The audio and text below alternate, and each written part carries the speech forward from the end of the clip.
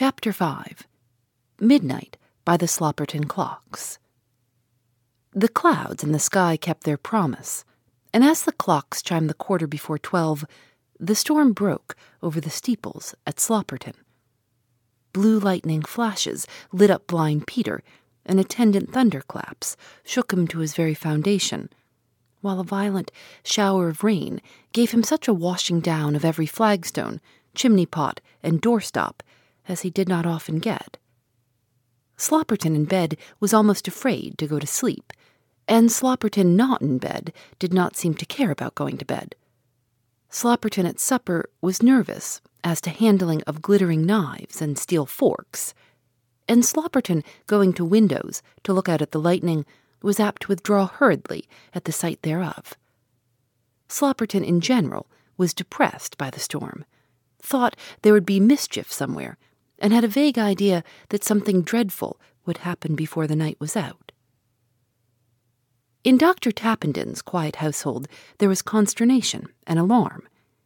Mr. Jabez North, the principal assistant, had gone out early in the evening and had not returned at the appointed hour for shutting up the house. This was such an unprecedented occurrence that it had occasioned considerable uneasiness, especially as Dr. Tappenden was away from home, and Jabez was, in a manner, deputy master of the house. The young woman who looked after the gentlemen's wardrobes had taken compassion upon the housemaid who sat up awaiting Mr. North's return, and had brought her workbox and a lapful of young gentlemen's dilapidated socks to the modest chamber in which the girl waited.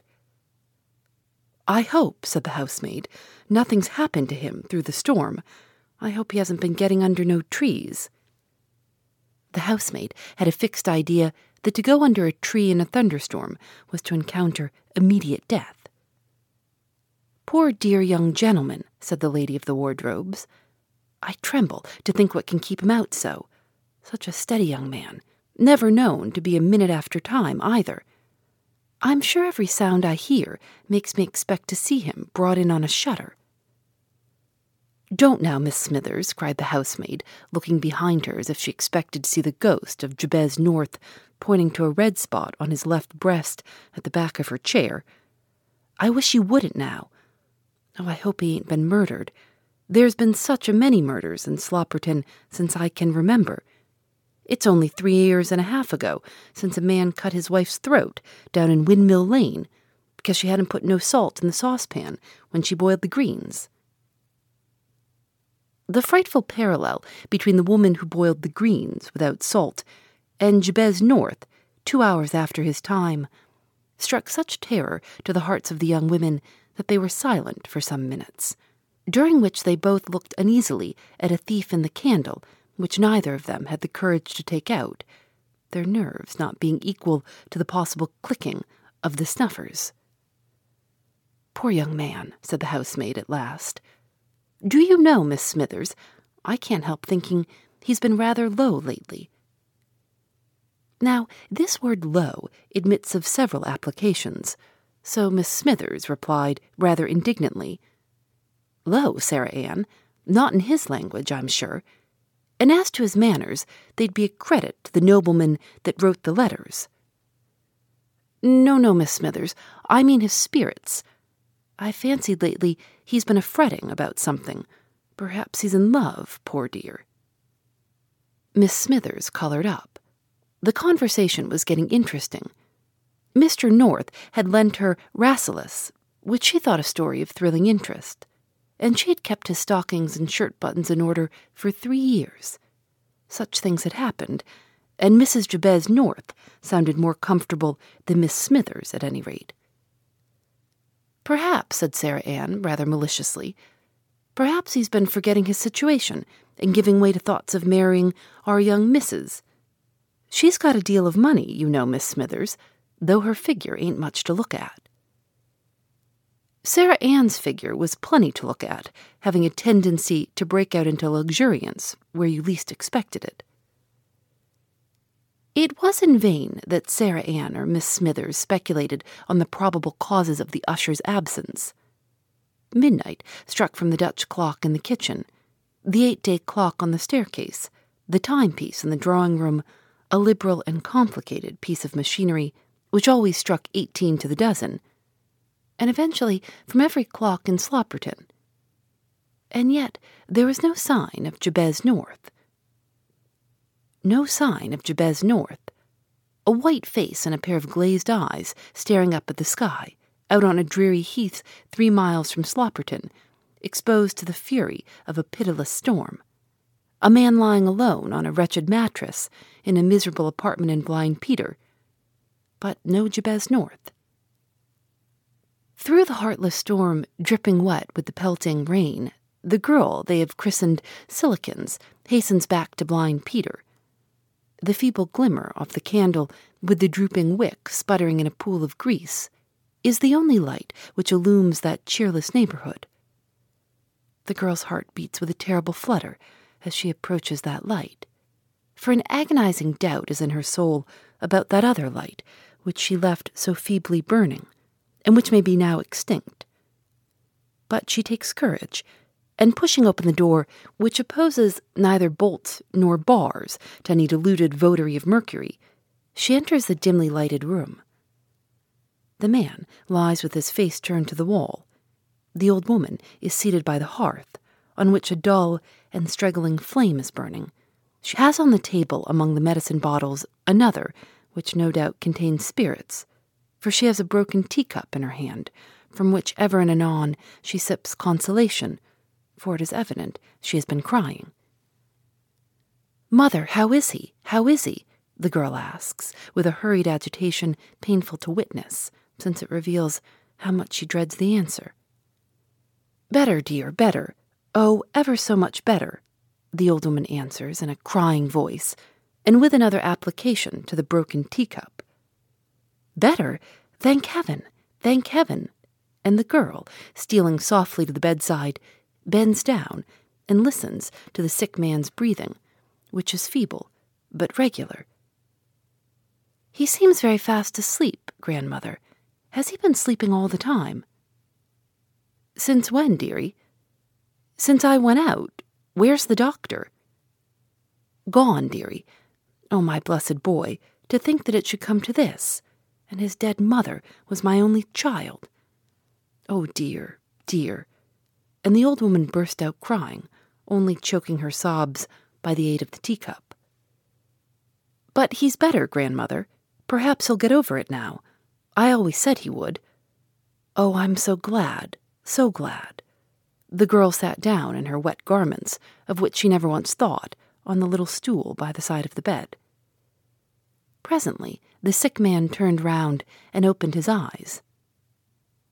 "You've been away a long time, lass," he said. Something in his voice, or in his way of speaking, she did not know which, startled her, but she wound her arm round his neck and said, "Jim, my own dear Jim, the danger's past.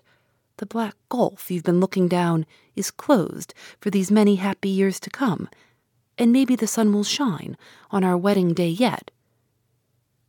"Maybe, lass, maybe. But tell me, what's the time?" "Never mind the time, Jim. Very late, and a very dreadful night. But no matter for that. You're better, Jim. And if the sun never shone upon the earth again, I don't think I should be able to be sorry, now you're safe." "Are all the lights out in Blind Peter, lass?" he asked. "All the lights out? Yes, Jim, these 2 hours. But why do you ask?" "And in Slopperton, did you meet many people, lass?" "Not half a dozen in all the streets. Nobody would be out in such a night, Jim, that could help it." He turned his face to the wall again and seemed to sleep. The old woman kept moaning and mumbling over the broken teacup. "To think that my blessed boy should come to this, on such a night, too, on such a night." The storm raged with unabated fury, and the rain pouring in at the dilapidated door threatened to flood the room. Presently, the sick man raised his head a little way from the pillow. "Lass," he said, "could you get me a drop of wine? I think if I could drink a drop of wine, it would put some strength into me somehow." "Grandmother," said the girl, Can I get him any? You've got some money. It's only just gone 12. I can get in at the public house. I will get in if I knock them up to get a drop of wine for Jim." The old woman fumbled among her rags and produced a sixpence, part of the money given her from the slender purse of the benevolent Jabez, and the girl hurried away to fetch the wine. The public house was called the 7 Stars, the 7 stars being represented on a signboard in such a manner as to bear rather a striking resemblance to 7 yellow hot-cross buns on a very blue background. The landlady of the 7 Stars was putting her hair in papers when the girl called Silikins invaded the sanctity of her private life. Why she underwent the pain and grief of curling her hair for the admiration of such a neighborhood as Blind Peter is one of those enigmas of this dreary existence to solve which the Oedipus has not yet appeared. I don't suppose she much cared about suspending her toilet and opening her bar for the purpose of selling 6 pennyworth of port wine, but when she heard it was for a sick man, she did not grumble. The girl thanked her heartily and hurried homewards with her pitiful measure of wine. Through the pitiless rain and under the dark sky, it was almost impossible to see your hand before you. But as Silikins entered the mouth of Blind Peter, a flash of lightning revealed to her the figure of a man gliding with a soft step between the broken iron railings. In the instantaneous glimpse she caught of him under the blue light, something familiar in his face quickened the beating of her heart and made her turn to look back at him. But it was too dark for her to see more than the indistinct figure of a man hurrying away in the direction of Slopperton.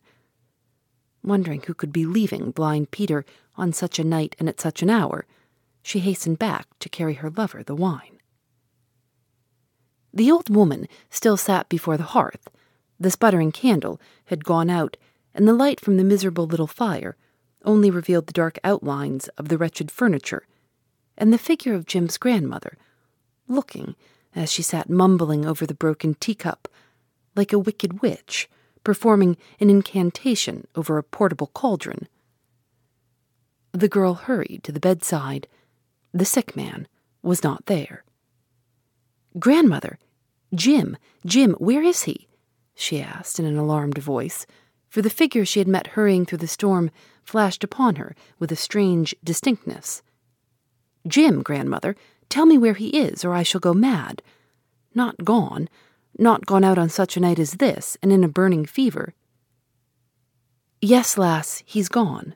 My precious boy, my darling boy. His dead mother was my only child, and he's gone forever and ever, and on this dreadful night. I'm a miserable old woman." No other explanation than this, no other words than these chattered and muttered again and again, could the wretched girl extort from the old woman, who, half imbecile and more than half tipsy, sat grinning and grunting over the teacup till she fell asleep in a heap on the cold damp hearth, still hugging the empty teacup, and still muttering, even in her sleep, "His dead mother was my only child, and it's very cruel it should come to this at last, and on such a night." Phoebe Reads a Mystery is recorded in the studios of North Carolina Public Radio, WUNC.